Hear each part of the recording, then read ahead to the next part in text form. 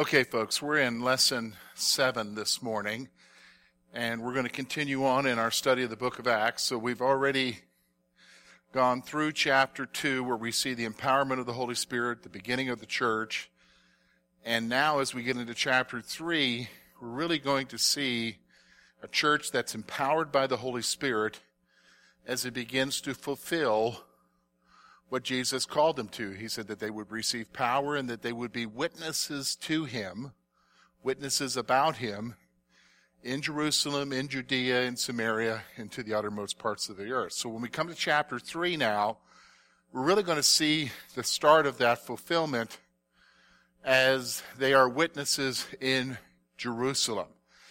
And so let's look, we're going to see a healing that's going to take place, a significant healing.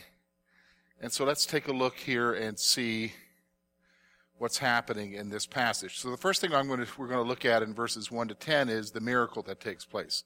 So look with me, Acts chapter 3. Look at what the writer Luke writes. Now Peter and John went up together to the temple at the hour of prayer, the 9th hour. And a certain man lame from his mother's womb was carried, whom they laid daily at the gate of the temple, which is called Beautiful, to ask alms from those who entered the temple. Who, seeing Peter and John about to go into the temple, asked for alms. And fixing his eyes on him with John, Peter said, "Look at us." So he gave them his attention, expecting to receive something from them.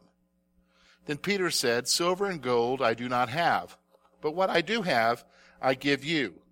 In the name of Jesus Christ of Nazareth, rise up and walk."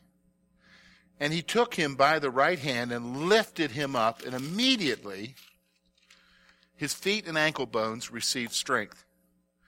So he, leaping up, stood and walked and entered the temple with them, walking, leaping, and praising God. And all the people saw him walking and praising God. Then they knew that this was he who sat begging alms at the beautiful gate of the temple. And they were filled with wonder and amazement at what had happened to him. Okay, so let's take a look. We're going to look here at these verses. We're going to look at the miracle that takes place under the ministry of Peter and John.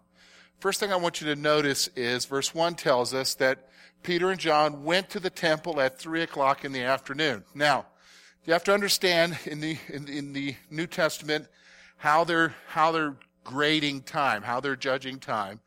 So if you think about it, if you woke up at 6 o'clock in the morning, that's when time for the day began. So the third hour would be 9 o'clock in the morning. Well, here we're talking about the 9th hour.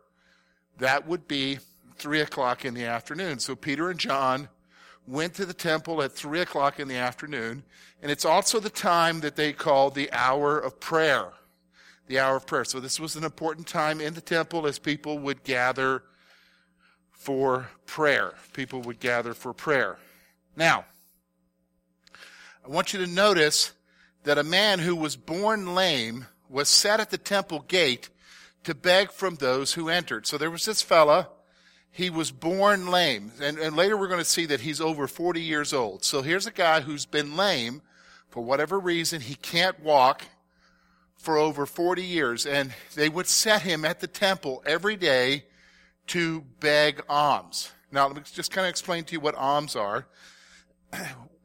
People, pilgrims, worshipers, as they go to the temple, one of the things that they would do is that they would, in their service towards God, would give to help those who are in need, to help the poor.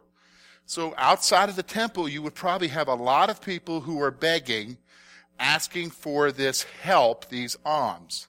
So here's a guy who would be daily set at the temple in order to get money from the pilgrims and to get money from those who are coming to the temple to worship. So here's a guy who was born lame. He's set at the temple gate. Temple gate's called Beautiful, to beg from those who enter into the temple. So, I mean, he's probably a regular fixture. I mean, if you think about it, let's say they set him out there when he was 12. because that's adulthood in a Jewish culture is 12 for a Jewish male. So if you're thinking, he's probably been there about 30 years. Probably been sitting at the same place every day for 30 years. Do you think people would know who he is? Do you think they would recognize him? So, this man, verse 2 and 3 tells us, this man requested help from Peter and John. So here's Peter and John. They're doing what they would normally do, coming into the temple, and they see this guy, and of course a beggar is going to draw attention, and so they give this guy their attention. They're looking at him, and so this guy thinks that they're going to help him. They're going to give him something, so he requests help. He requests alms from Peter and John. Now, here's where we get to the healing in verses 4 through 10. Here's what we're going to see about the healing. The man looks to Peter after being called to give him his attention. So Peter looks at him and says, hey, look at me. Pay attention to me.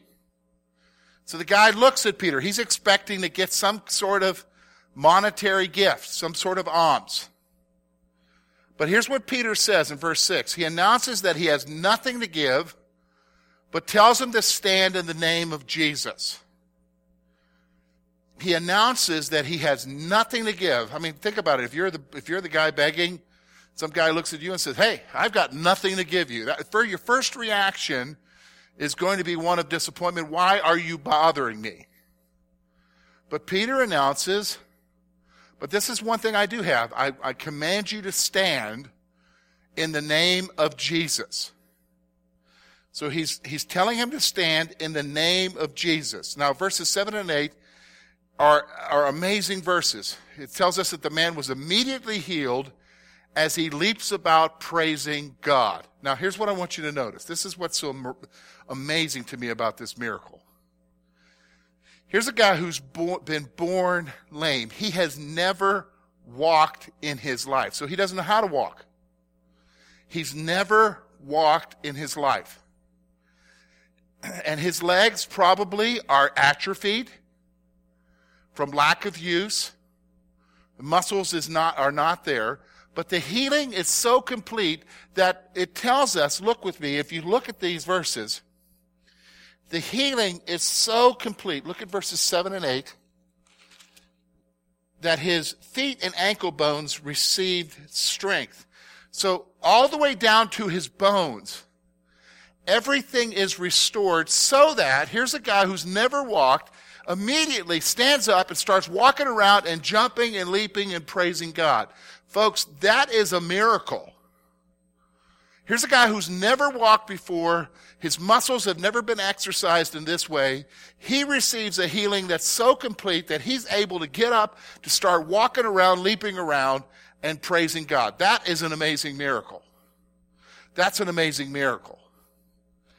And so now as he's running around, he's going with Peter and John into the temple because they've walked through the gate. They're going into the temple. He's walking around. People are looking at this guy who's acting crazy, and they're recognizing him. Knowing the lame man, the people saw that he was healed.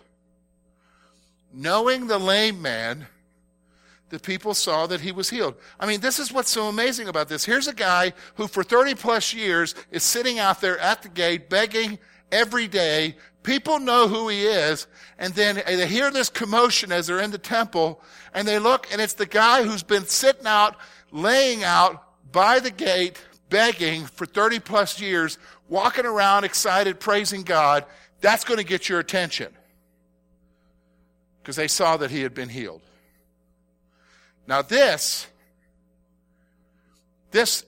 amazingly provides the opportunity for Peter to share.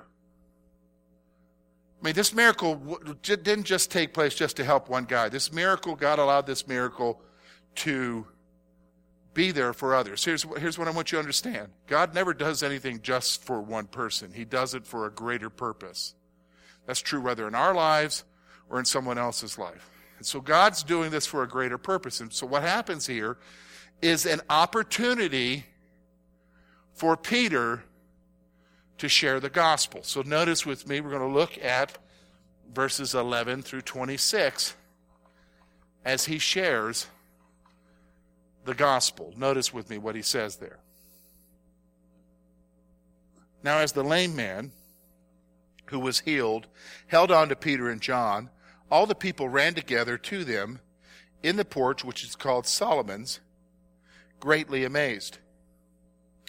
When Peter saw it, he responded to the people, "Men of Israel, why do you marvel at this? Or why do you look so intently at us as though we, by our own power or godliness, we have made this man walk? The God of Abraham, Isaac, and Jacob, the God of our fathers, glorified his servant Jesus, whom you delivered up and denied in the presence of Pilate, when he was determined to let him go. But you denied the Holy One and the just, and asked for a murderer to be granted to you, and killed the Prince of Life, whom God raised from the dead, of which we are witnesses.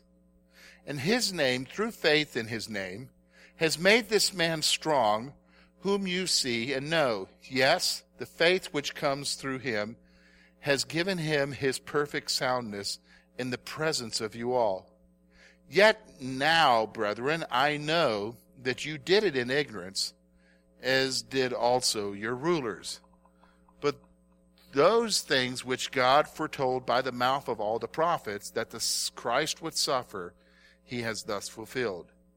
Repent, therefore, and be converted, that your sins may be blotted out, so that times of refreshing may come from the presence of the Lord, and that he may send Jesus Christ, who was preached to you before, whom heaven must receive until the times of restoration of all things, which God has spoken by the mouth of all his holy prophets since the world began.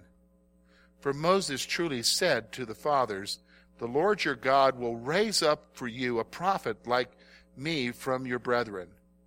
Him you will hear in all things, whatever he says to you. And it shall be that every soul who will not hear that prophet shall be utterly destroyed from among the people. Yes, and all the prophets from Samuel, those who followed, as many as have spoken, have also foretold these days.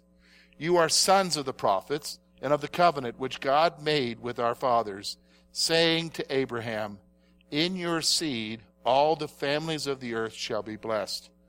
To you first God, having raised up his servant Jesus, and sent him to bless you, in turning away everyone from your iniquities. Okay, here's what we're going to do. We're going to look at these verses 11 through 26, and look really at what Peter's trying to get their attention about. He's going to use this miracle as an opportunity to present to them the gospel of Jesus Christ and their need for salvation through Jesus Christ. So notice with me, verse 11. Notice the response. The healed man held on to Peter and John as the crowd surrounded them. So there's this big commotion. Everybody's wondering, excited. The lame man is walking again. What's happened? God's doing a great thing right here in the temple. This lame man's holding on to Peter and John. The crowd surrounding them. Peter gets up now. He's going to speak, and he's going to use this opportunity to share the gospel. So Peter addresses the crowd and asks them why they are astounded at this miracle. This is a logical response. Peter's whole point is wait a minute now. Hold on a second, guys. Why are you so freaked out, excited about this miracle, like this is something new that's happening here in Jerusalem? Why are you doing this? Why are you so freaked out like this is something new happening in Jerusalem? Logical thing. Logical thing, especially when you consider Jesus. In fact, that's what he says. Peter points out that Jesus did the same thing, and they rejected and delivered him to death. Here's what Peter's saying. This isn't something new, people. Just a few weeks ago, Jesus was doing the same thing in your midst. Jesus Christ, for 3 years, walked among you, healed, raised the dead, made the blind to see, healed the lame, cast out demons. He was walking among you, but you rejected him. You rejected him before Pilate. Notice that. In fact, I think that's very interesting. Peter makes the point here that Pilate was willing, determined to let him go, but they denied him. They denied the presence of Jesus. They denied and delivered him, and they rejected him and wanted somebody else. And so he's saying here, look, this is the same thing Jesus did, but you guys rejected him. You rejected him. Peter proclaims that this man was healed in the name of Jesus, whom they rejected. Look, it's not us. We don't have this power. This power comes through Jesus Christ, whom you rejected, through his name, through his authority, whom you rejected. That's got to be a shock to them. So he tells the crowd that they and their leaders rejected Jesus in their ignorance. I think this is amazing. He's telling them, look, you're the ones who did this, you're the ones who rejected him, but here, I know why you did it. It's because you're ignorant. It's because you don't truly understand. It's because your eyes are blinded. Look, you and I need to understand something. I think we see this throughout all of the New Testament. When it talks about those who persecute us, when it talks about those who reject us, those who kill us, the reality is they don't know what they're doing. They don't know what they're, in fact, isn't that Jesus' word, forgive them, for they know not what they do? They don't understand. They are ignorant. They're blinded. They're acting out of their sin, and they don't truly understand what's going on here. And he's saying to them, you guys, your leaders, you and your leaders were ignorant. You were blinded to the fact of who Jesus Christ really is. So what happened to Jesus was a fulfillment of that which was foretold by the prophets. Now here's what I think is amazing. You would, on the surface, look and say, wow, what a tragedy. Jesus is rejected by his own people. He's crucified. Peter comes along and says, look, just so you understand, even though you rejected him, even though you did it in your ignorance, everything that happened to Jesus was foretold by the prophets. It was supposed to happen to him. It was going to happen to him. It was already acknowledged beforehand by the prophets of old that Jesus would be rejected, Jesus would suffer, Jesus would die. So, the crowd is called to repentance so that they may receive the blessings from the Lord. So here's what he's doing. He's saying to them, okay, you're not ignorant now because I'm telling you what's going on. I'm showing you from the scripture that what's happening here was foretold. In fact, all the way back to Moses, it was foretold that this prophet would come, and you rejected him. But I'm calling you to repentance. I'm calling you to repentance. Now, let's just stop for a moment. We've got to discuss that because that's a word. We hear it. We kind of understand it. But the reality is we don't practice it. And it's because we don't truly know what it means. So all of us here would understand confession. In fact, we do a lot of confession. Confessing is saying to God, I did what you saw me do. We confess our sin. But a lot of us equate confession with repentance, but it's not the same. Confession is a part of repentance, but it's not repentance. Repentance is an acknowledgement of sin and a decision to turn from it, to go in a different direction, to do a different thing. It's to stop sinning, to acknowledge that you've sinned, and now to make a decision to go and follow Jesus or follow God and do what he wants you to do. It's a change of your mind. So he's telling them, look, it's not just enough for you to say, yes, we crucified him, but now it's enough for you to repent of what you've done. Yes, we killed him, but now we're going to follow him. That's what repentance is. And as they repent, Peter tells them so that they receive the blessings from the Lord. So again, 22 and 23, he's talking about the testimony of Moses. Peter points out that Moses tells them that a prophet like him would come. very clearly. Moses said, look, there's going to be from among your brethren a prophet like me. Pay attention to him. He's going to come. And Peter's implication here is that this prophet is Jesus. But he also points out that those who reject this prophet will be destroyed. And the destruction here isn't a physical destruction. It's really significant that it's talking about a destruction that's a spiritual destruction. If you reject Jesus, you are destroying your life spiritually. What does that mean? Ultimately, you're going to hell. Ultimately, you're going to hell. So, he says in verses 24 and 25 that all of the prophets spoke of Jesus because through him all of the nations would be blessed. So Peter's making a point here. Look, if you know the Old Testament scriptures, what they would call the Torah, if you know the law and the prophets, you would know that all of the prophets speak to this Jesus because Jesus is the Messiah. He's the suffering Messiah that we rejected, that we crucified. And all of the prophets speak to him because through him, all of the nations would be blessed. And so he goes on in verse 26, and he tells us his purpose. The Jews were to be the primary beneficiaries of the blessing to turn them from their sins. Here's why Jesus came.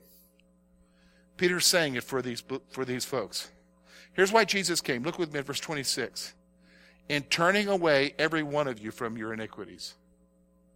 See, I think this is so missing from our gospel presentations. We present the gospel and we present Jesus and we talk about heaven later on. But I'm going to be honest with you, most folks aren't even living there.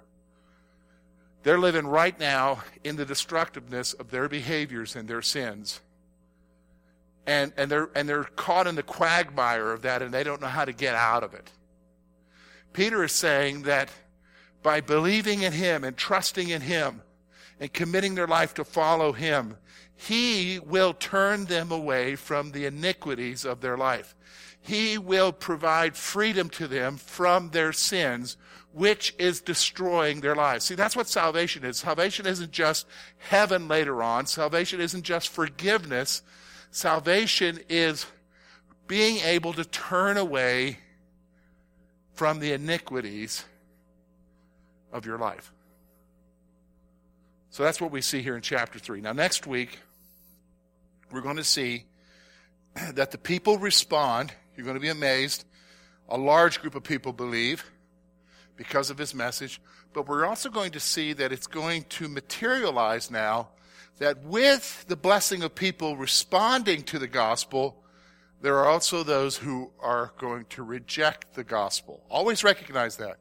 While there are some who will respond, there will also be those who will reject, and we're going to see that oppression begins. Oppression begins, and that's what we're going to look at next week as we get into chapter 8.